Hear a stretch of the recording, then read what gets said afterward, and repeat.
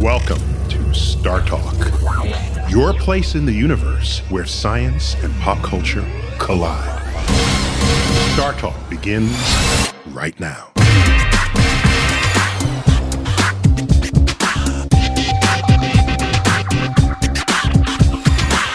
Welcome to the Hall of the Universe. I'm your host, Neil deGrasse Tyson, your personal astrophysicist, and tonight we explore the science of storytelling, featuring my interview with celebrated novelist Salman Rushdie. Yes, so let's do this. My co-host, Eugene Merman. Eugene. Hello. Welcome back. Great to be here. Yeah, thank you. And also joining us, because I have no expertise in any of this, is literary scholar Jonathan Gottschall. Jonathan, welcome to the show. Thank you. First time on Star Talk. Yes. I hope it's not the last. Me too. And you researched the connection between literature and evolution. Yes. Very nice. Author of The Storytelling Animal, How Stories Make Us Human. So we'll be heavily relying on your expertise tonight. Excellent. And we've got Salman Rushdie, a novelist. He's a celebrated author of 12 novels, including Midnight's Children, The Satanic Verses. Yep. You've all heard of that one. 2 years, 8 months, and 28 nights. In 2007, he was knighted for his services to literature. Which country? Or all of them? And his work is considered to be among the best fiction there ever was. And so what I found curious when I interviewed him was his path to becoming a writer might have gone another way. So let's check it out. I almost became a scientist. I was supposed to be a scientist. What do you mean supposed to be? That was the plan. This is America. You can be whatever you want. I know. There's no supposed to be. Yeah, but when I was 16, my best subjects were math and physics. Really? Yeah, by far my best. And so the plan was that I should go ahead and do math and physics and be either a mathematician or a physicist. And I jumped ship and did history, French, and Latin. Whoa. So we lost one. But you know, I kind of regret it because I Note to time machine. Exactly. Forget about books, do equations. No, I'm going to go back in time because I think you. Well, okay. Physics, I really love. Of course, we love your books. So I don't want. Maybe there's a pathway where you could have done both. Maybe, but you know, I actually think I was lousy at chemistry. I was really very bad at chemistry, but I was pretty good at physics. And what I think has happened, both in the physics of the very big and in the physics of the very small, it's become so interesting that it's almost like philosophy, you know, and very inspiring, I think, to layman practitioners of a different art like me. So Solomon had the makings of a great scientist. Are you surprised by that? Not really. We think of science and art sort of as binary categories, and we isolate the scientists and the artists on different sides separate rooms of the campus, make sure they don't interact with each other. Yeah. But they seem to be motivated by pretty similar goals. They're both after deep, Hooking durable, Hooking up, partying, knowledge. and deep, durable, artful insight into what it means to be human. There is a sort of crippling ignorance of science in many districts of the humanities. I like that phrase. Can I arts. use that like forever and ever Of now? course. Yeah. Crippling ignorance of science. Yeah.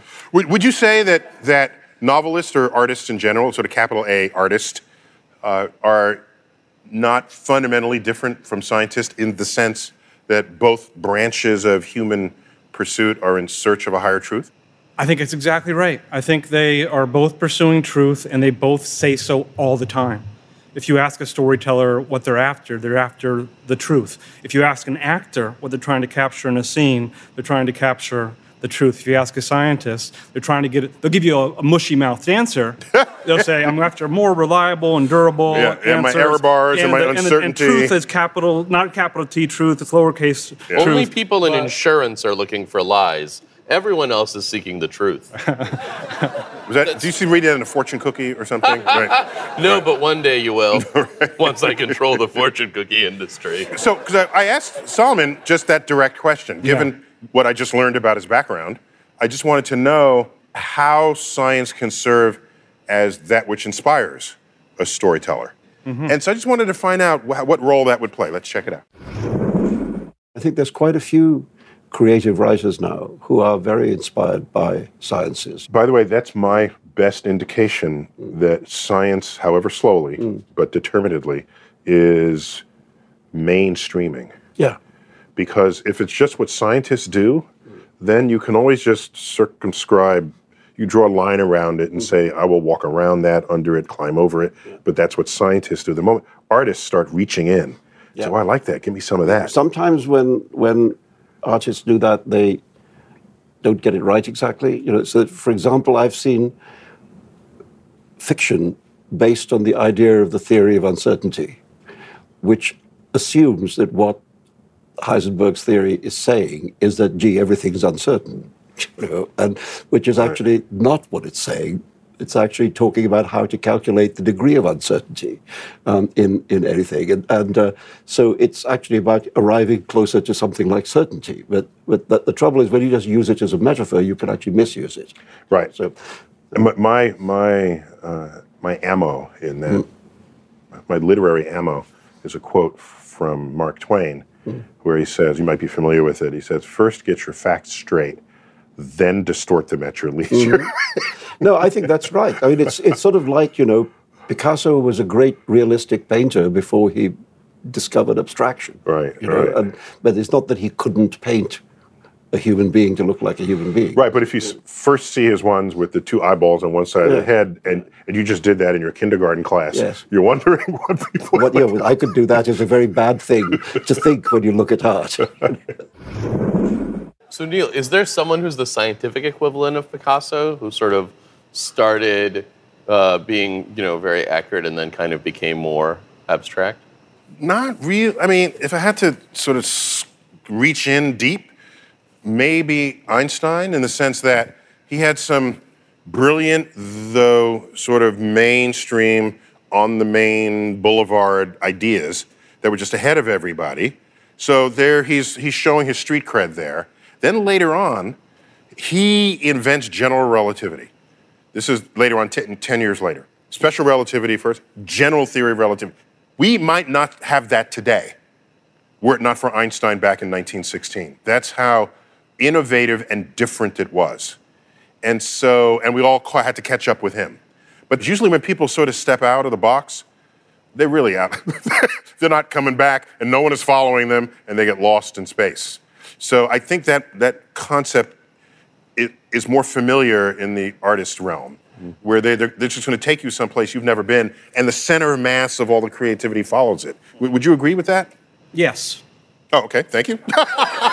Actually, I don't know that happened with James Joyce and Ulysses and all these other great novels that are so celebrated of his from the 20th century, where did that shift the center of mass? Did all writers start doing that? Or does he stand out as a lone wolf? They stand out as a lone wolf. Think about somebody like James Joyce, is they're read by elite readers. And they're read... And That's James the thing, Joyce, elite readers. Elite readers by college professors and the students who are forced to read Finnegan's Wake or Ulysses. Yeah. Well, ordinary people really don't read that. It's too hard. It's too demanding. So it hasn't really penetrated the mainstream. Okay, because it was a challenge, and it's no less of a challenge today than then. Although it was a challenge first listening to Jimi Hendrix, when you heard, these ballads sung by quartets before, and now you hear this guitar. What is that? And then everybody kind of drifted there. So it's not impossible. It's not impossible, but somebody who's pushing it as far as James Joyce was in a book like Finnegan's Wake, most humans simply cannot stand to read it. So even the literary scholars I know who are Joyce fans, almost no one's managed to read Finnegan's Wake all the way through. I tried. You can like, admire it. Sounds like a wonderful book. I don't know. You can admire it as a stunning work of literary artistic swagger, Right. but you can't quite love it. You can't sink into it like a narrative and sort of lose track of the world. A quick note at the end of that last clip, Solomon was referring to the uncertainty principle, and it's discovered by Heisenberg, who became the alternate name of the character in Breaking Bad. Yeah. So there are threads here in the storytelling. So let me ask you this: if you know enough nature and science, and you want to somehow fold it into your story, From your point of view, I got my own opinions here, but Yeah. I got you Yeah, here yeah, now. yeah. Do they have to, must they have to get the science right in their storytelling? I think of storytellers, what they're trying to do, I think storytelling is an ancient form of virtual reality simulation.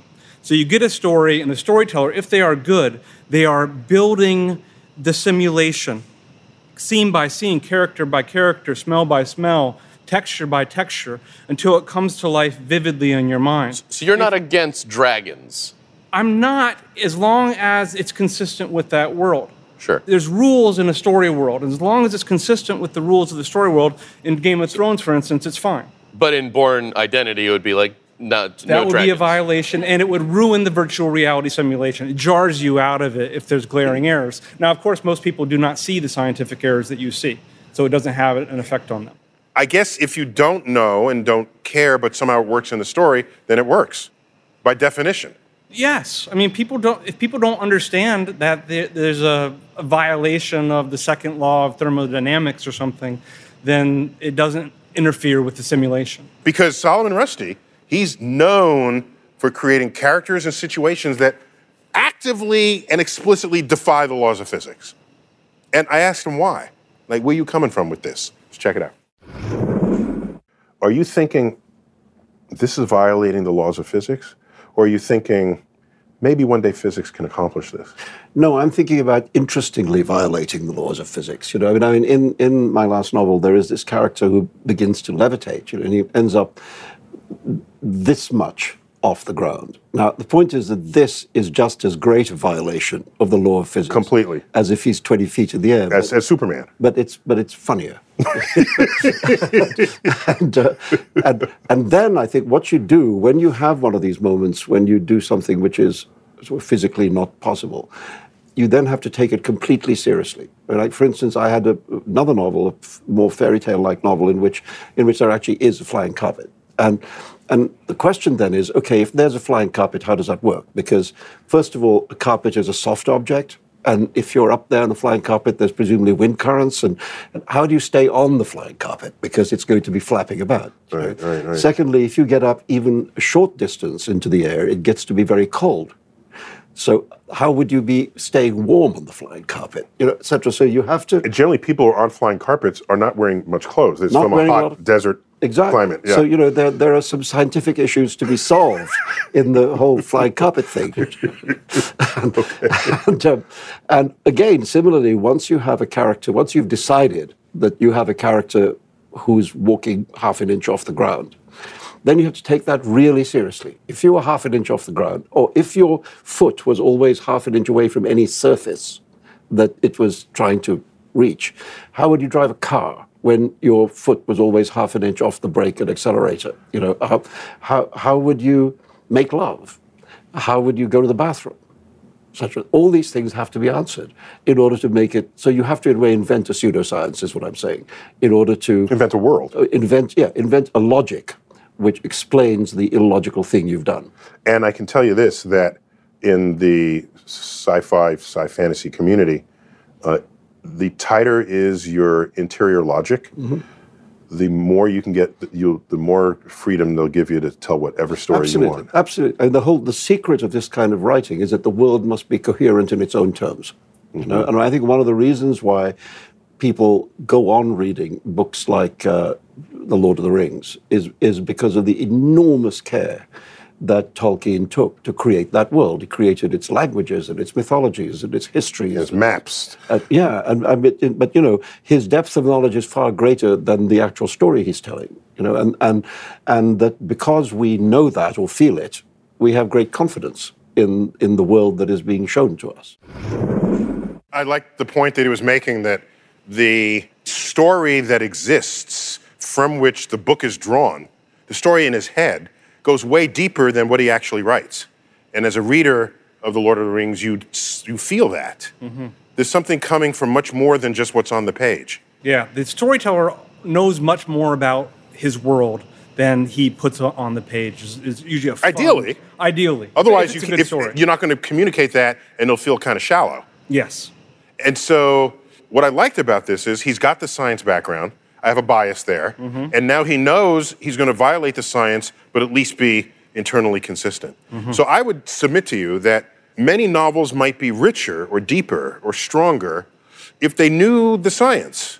And then that had that as an anchor so you will knowingly violate it in a logically consistent way. Yeah. Or use it in a way to tell something else that you didn't have the latitude to even think of before. Is that a fair requirement? Make every novelist take some physics? Oh, no. Wait. But excuse me, every physicist takes English class? Not in France. So I take English class. Yes. I read Shakespeare. Oh, no. I agree with you. I'm still screaming at you. Let me finish screaming. Yeah. I had how many years of English? Right? So We are doing a show in English. I think it's pretty reasonable Right. that you have to convey information and you're not sitting here just saying equations. and you're telling me I'm being unrealistic by asking you this? No, I think people in the humanities should know a lot more science. And I do think science classes should be mandatory, including for scholars and graduate programs. They should be taking courses on the scientific method. They should be taking courses on statistics. But is there a limit to how much you can expect your character to suspend disbelief? I mean, can you end up taking them too far? Like, suppose I told you, just in the walls of this institution, Bigfoot lives here and walks around at night and he spends time in the planetarium reading exhibits and he's learning about the universe. Is that too much to ask of a reader? No. Of a reader? No. No, people will suspend their disbelief for just about anything. It's only when Teen Wolf and Bigfoot show up together in Game of Thrones that it shatters the disbelief. But one of them is okay. One of them, probably both wouldn't fit in that world. But as long as he's saying, that as long as that interior logic is honored. So could you have like Because I'm Teen just saying, Wolf? wait, so our Bigfoot wants to learn. That's why he lives here in the museum. That's reasonable. Could you have a Bigfoot and a rabbi in the same book? Yes. Yes! Get ready to read my book, Bigfoot and the Rabbi. So there are limits to how far you could take it. But is this the talent of the storyteller? It's himself, his or herself. Is there a limit? Is that limited by your talents to convey it? Because we have Salman Rushdie, who loved physics, and then he says, I'm going to make you walk a half inch over the ground. Now I got to make that plausible. But he's got some street cred, some science. He's got the chops to even attempt that. I think it wouldn't be a problem to float half an inch over a toilet, by the way. Well, great writers like Salman Rushdie do it, and so do writers of sort of what you might call popular trash, who write horror stories and murder stories and mystery stories with implausible elements to it. You leave Angela Lansbury out of this. So do you guys, when you analyze this, right? So you're not just out there writing, you're analyzing. So when you think of a story arc, is there a formula that you imagine for this? I do, yeah. You do? Absolutely, yeah. It's not the hero's journey. It's not a very formulaic sort of thing, but it's something very fascinating when you travel around the world through story traditions. You find all this variety, but you also find uniformity. What's a story? A story always has a character. The character always has a predicament, some sort of trouble, some sort of problem, and they attempt to solve it. Stories are problem-solution narratives, and there's usually some sort of moralistic element to it, but there is a sort of cross-cultural pattern. And so these are the archetypes these are the components that you bring together. And so does that mean you could know in advance whether a story will be a bestseller? No. People are terrible. People are. Those are necessary components, but they're not sufficient components for a bestseller. Okay. Gene, Are there characters in 50 Shades of Grey? Yes. So Eugene, in your craft, Yeah. professional comedian, Yes. all right? So do you got principles? Do your jokes have to have a point? I didn't mean that the way it sounded. No, I think that it has to have a point. It has to be clear, even if it's somehow fantastical. It still has its own rules. You don't think of it as being formulaic, though. No, I think you think of it as being formulaic, and then you make it seem like it isn't.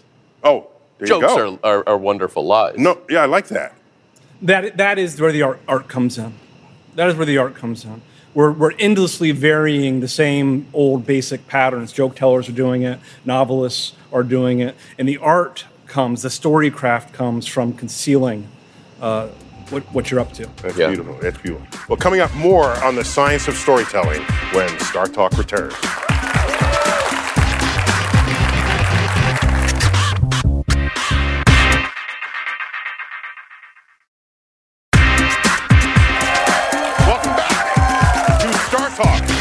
The American Museum of Natural History, and we're featuring my interview with the celebrated novelist Salman Rushdie. And he's a master of the genre called magical realism, and it injects supernatural elements in what would otherwise be an ordinary world.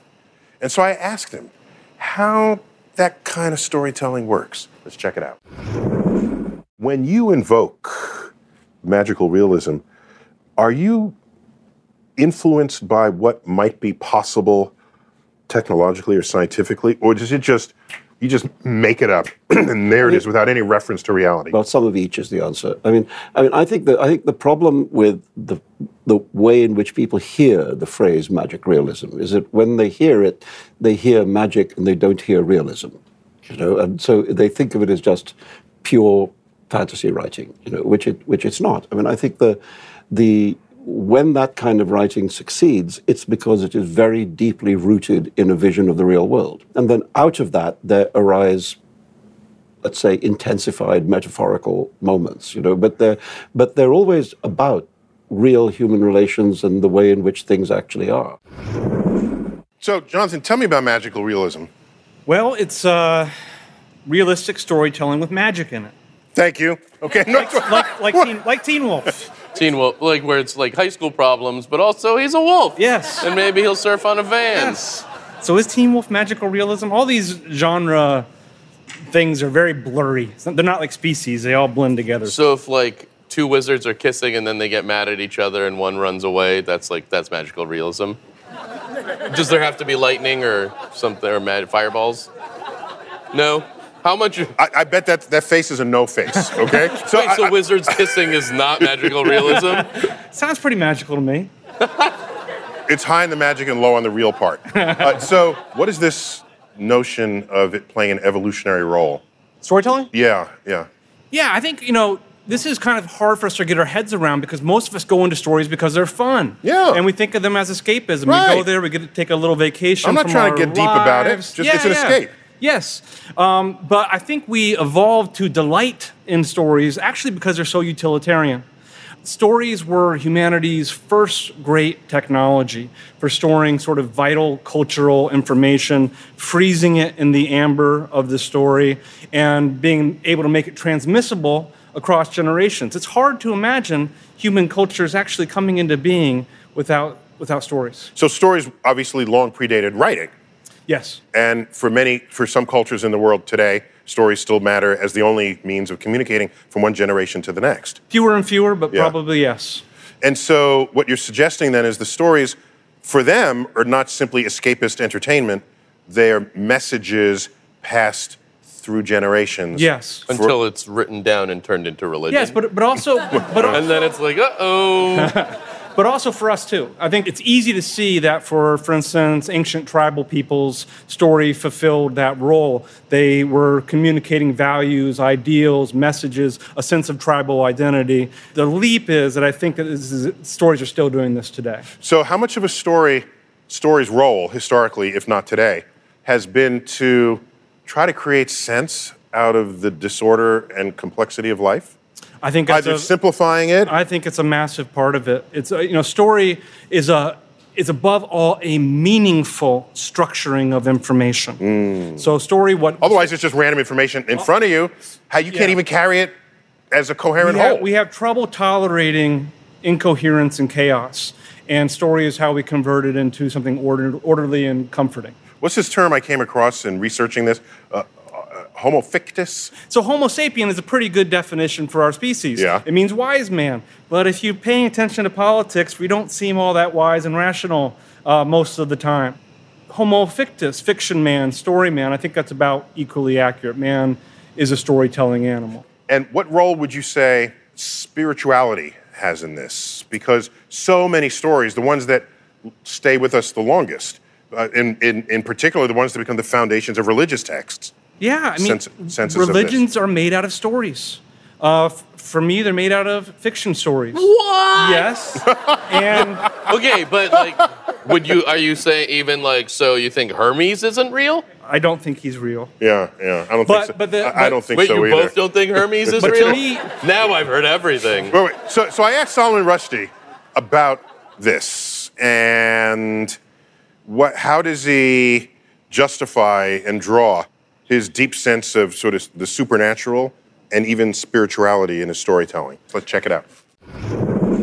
Since your books are so successful and so celebrated, it must mean, empirically, it must mean you're reaching people at a deeper level than just, let me find the next novel to read. Yeah, I hope so. But if you are, that means this referencing to spirituality is deep and a fundamental part of what it is to be human. Well, it's a part of it. It's a part of it that I thought was fading, but seems to have made quite a comeback, which is the return of religion to a kind of central role in public affairs. And, I think greatly to our disadvantage. Fine, but you write to the spiritual soul of the reader. You have to engage. Look, but that means you're admitting it's there. It's in there. It's in people. How can one not admit it? I mean, if you're going to write about the world as it is, you can't only write about people who think like you. Right. Otherwise it's going to be a very narrow fictional world. What I do think is that we have a sense of ourselves which is more than just flesh and skin and bone. And I don't think you have to be religious or supernaturally inclined to think that. And I think that imaginative, creative side of us, the side of us which is not contained in our physicality, is something which literature has always explored. So, Jonathan, is that the best literature or the most compelling that's out there? The ones that touch our spiritual soul? I don't know. I mean, it's a value judgment, and so different strokes for different folks. I mean, empirically, if the Bible is the best-selling work of all time, then this is not a debatable point. But it's also had a lot of time to sell. I think if you compare it to how Thriller did, you'd be like, oh, give Thriller a little more time. Well, to me, religion is probably the ultimate expression of story's dominion over the human mind. Mm-hmm. So whether you believe that Hermes is real or not. So let's say you believe in the Greek religion, you still think everybody else's religions are made out of stories. Yeah, that's true. Mm-hmm. So based upon what these sacred stories say, we regulate all the aspects of our lives if we truly believe in them. Right, but there's a difference then between taking such a story literally, Hermes as a literal god, or anything that you have in a religious text as literal, and otherwise thinking of it as a story that has a lesson, and you have these characters that help the storyteller communicate a lesson that you then walk away with. Maybe if you want to find love, turn yourself into a goose. You do what you think is right. So, I mean, I guess I'm asking you, Swan, at what point do you say this is the reality of how you think and feel because it taps something deeply spiritual that is fundamentally in our DNA? And at what point are you saying this is another tool to tell a cool story? That where the point is not the truth of the story, but the message and the morality of the consequences to the characters. Where do the Smurfs start and morality ends? Well, so I can read Homer. I can read the Iliad and the Odyssey. I don't believe in any of the things that Homer believed in. I don't believe any of those gods. Even Rosy-Fingered Dawn? Real. I don't believe in her, but still the story works for me, and the lessons and the deep wisdom of the story works. It's still there. So would you say there's a connection between a spiritual feeling and creativity itself? Not for me. I don't know what to say to that. I think that there's a feeling, for instance, going back to Homer, and you've obviously read your Homer. Just the first sentence. Oh, okay. So, but the first sentence of the Iliad is different. The first sentence of the Iliad is, "Sing through me, muse of the rage of Achilles." And so Homer is saying that I'm just opening my mouth, and a goddess is literally singing through me. It's a divine inspiration. It's deeply spiritual. And I think creativity feels spiritual to people because oftentimes that perfect line, that perfect insight just pops into your head. I believe that's the same way Air Force One became a movie. So it popped into the head. So it's fascinating you say that, because what you're saying is if we do not otherwise have our confidence in our own capacity to come up with a new idea, and you wake up in the morning and a new idea pops into your head, and if you happen to be religious or otherwise spiritual, you will be sure somebody put that in. You do not feel like the author of it. It just appeared there. It was created in your unconscious brain, and it kind of filtered up into into consciousness. So can you imagine there's some evolutionary value to this? Yeah. There's a scientist of creativity I like named Barry Kaufman. And he talks about the mind, creativity being a partnership of two neural networks. One is the executive network, that's basically you, that's a conscious mind. The other is the unconscious mind. He calls it the imaginative network. And the imaginative network is a wild, crazy bohemian whose job is to churn out creative variation. The executive mind then filters through that, separates wheat and chaff, and takes that cloud castle and does the sweaty work of making it real. I love a cloud castle. Coming up, we continue our scientific search into the power of storytelling when Star Talk returns.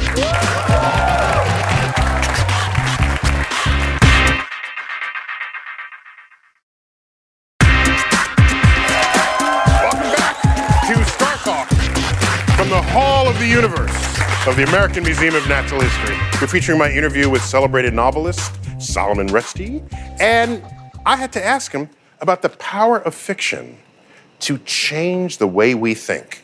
So let's check it out. I don't like preachy fiction.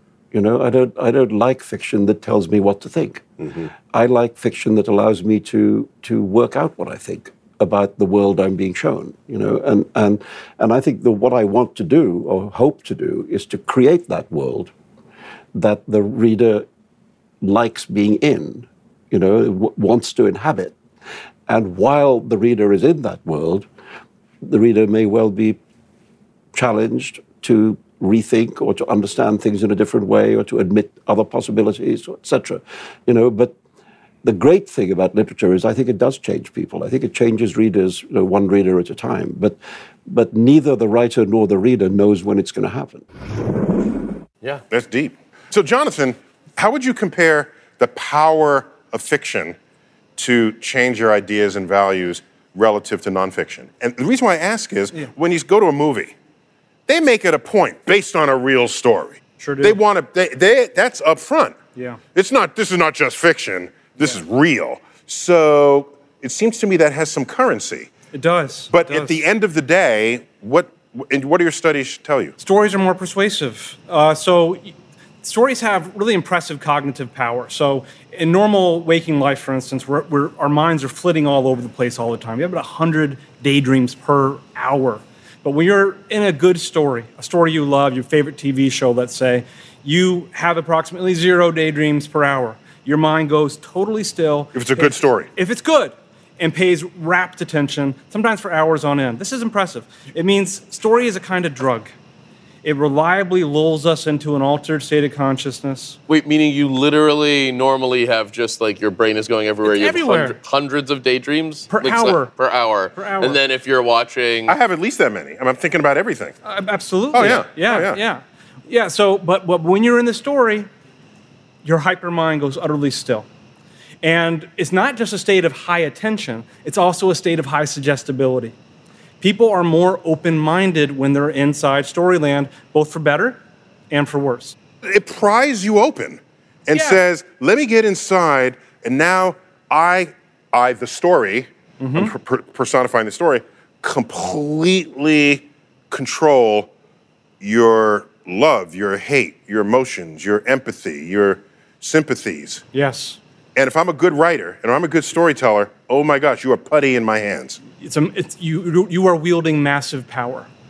You're like a witch. You wave your Tom pen, Clancy, America's witch. but you wave your pen like a wand. It casts a spell. The spell allows you to enter, just like you said, into other people's brains, change how they think, change how they feel, change how they act. So there's nothing about this that I could possibly disagree with because it sounds like it makes complete sense. But it would be good if we had actual physiological data in support of what feels obvious. And so we actually have a researcher at Michigan State University named Natalie Phillips, who's studying the effect of stories on the brain, or the neurophysiology of this. We have her standing by right now live on video call. Natalie, are you there? Hi, Yes, Natalie. Hello.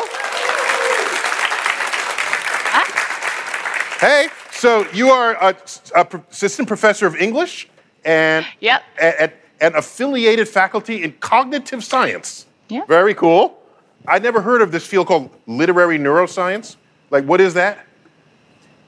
It's a term that I came up with to describe my work. You have people hooked up to a MRI, functional MRI, and they read fiction, and then you watch what happens in their brain. Exactly. So the biggest surprise of the study so far was that instead of seeing activation in brain regions that are associated with reading and attention, we're seeing activation in regions far beyond this. We found widespread, almost global activation for individual subjects, which shifts depending on what people are paying attention to as they read.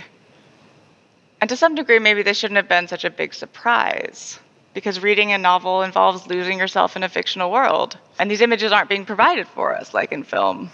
So we have to create them for ourselves. Oh, so that's interesting. So well-written story can activate parts of your brain that you are a participant in ways that if your imagination is not invoked, it's just not there. Right, and we can begin to actually track these moments and the moments when people are actually getting caught by fiction and drawn in and immersed and sort of drawn into that, right, to inhabit that fictional world. Well, Natalie, thank you for being on Star Talk and sharing this insight with us. Okay, coming up, we'll take your questions about the science of storytelling next on Star Talk.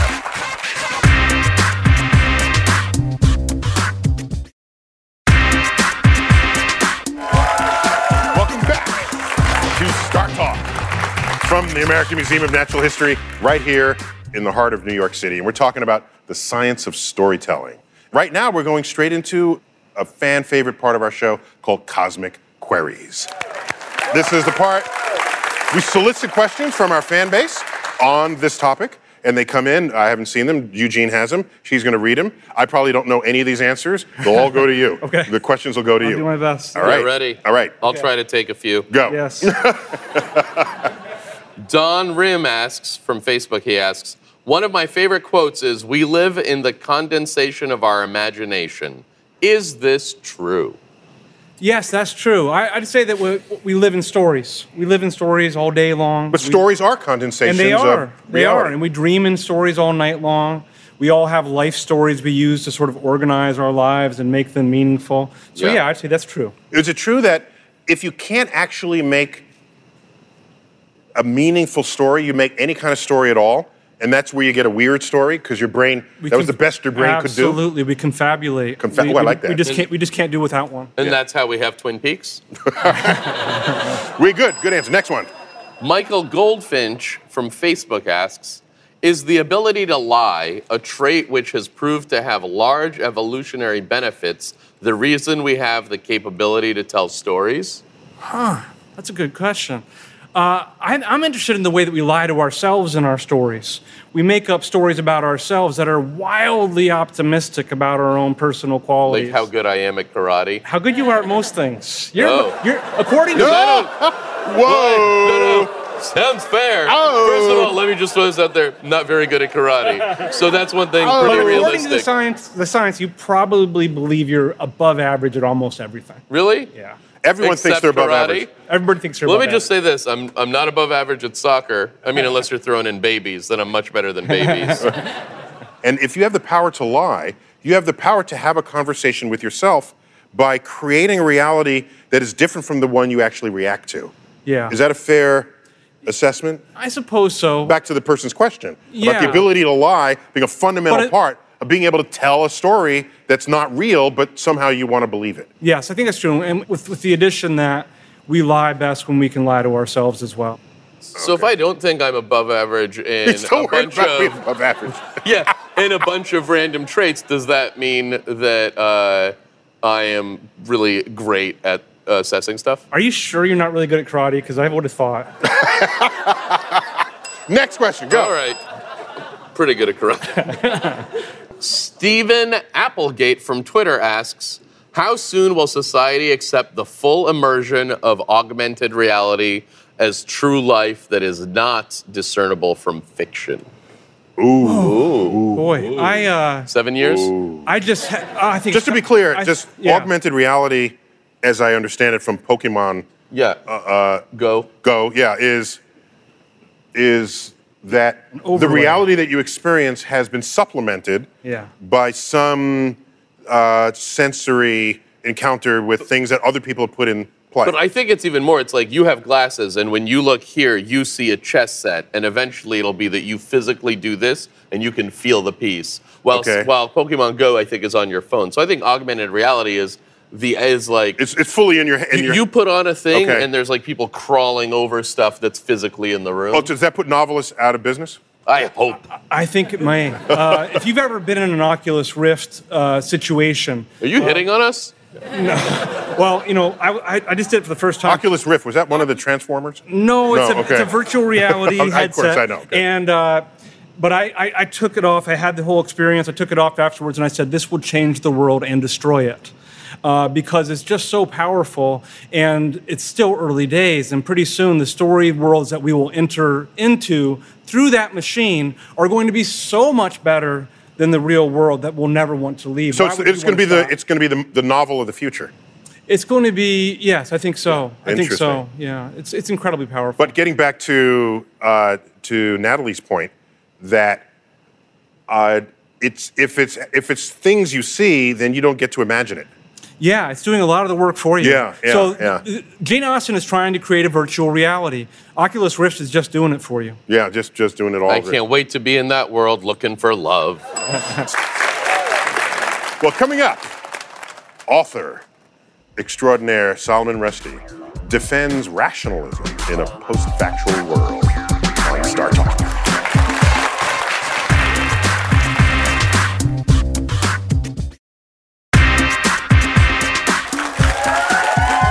Welcome back to Star Talk from the American Museum of Natural History. We're featuring my interview with novelist Salman Rushdie. And he writes about fantastical worlds, but his view on society is decidedly rationalist. So I asked for his outlook on rationalism, especially in today's political climate. Let's check it out. I think we have a real battle on our hands, and I think we live in a time of irrationality, and a time in which, as we've been seeing, there's a kind of almost a suspicion of people who know things. That if you know something, you're called an elitist. I think it's very worrying to live in this, post-factual world. I think it's, Stephen Colbert invented the term truthiness. And I think we live in that kind of world in which if something sounds kind of truthy, it's as true as something that's actually true. And I think one needs to hold on to the sense that there actually are facts, and that science in fact exists, and that the world is not simply a mishmash of conflicting prejudices. So, Jonathan, you study the science of stories, and how do we or should we distinguish fact from fiction? Well, it's hard for us, especially if non-facts are embedded well in stories. Because as I said before, we are very, very good at suspending disbelief. We're very, very open-minded. Another way of saying that is gullible. We're susceptible, right. We're gullible when the story is good. So this is a real problem for us. This is why I was saying that Homo sapien is kind of not the greatest name for our species, because we're not really that wise, we're not really that rational, we're not really that logical most of the time. So we doomed?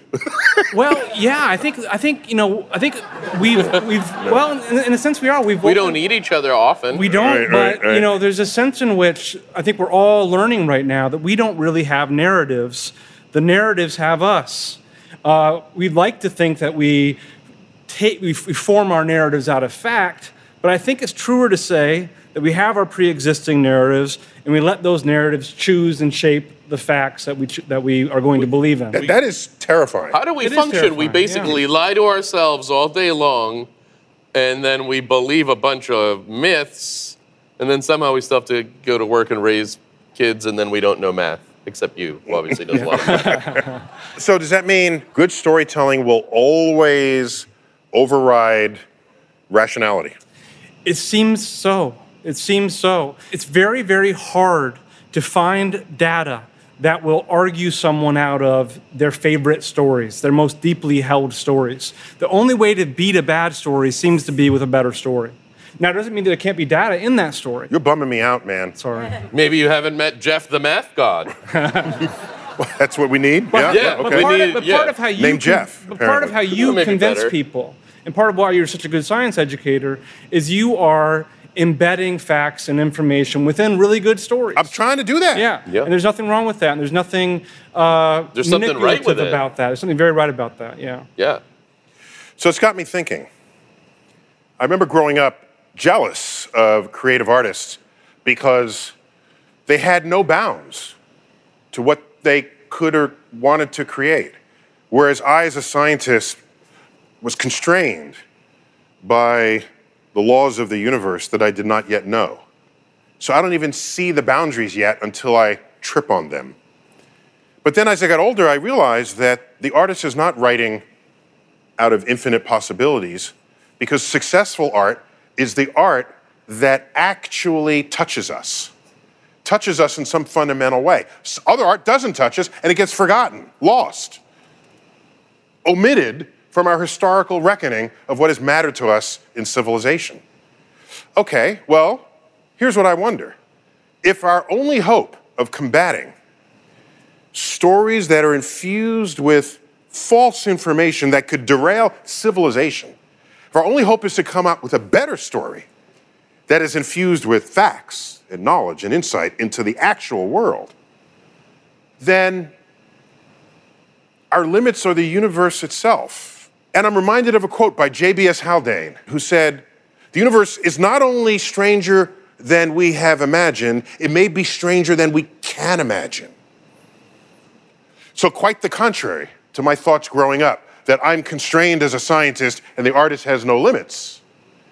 Maybe it is the universe that has no limits, and it is the artist that is constrained. And if that's the case, if we draw the future stories from the universe, and they're infused with a reality, that may be our best hope to trump the stories that are coming out that are filled with lies.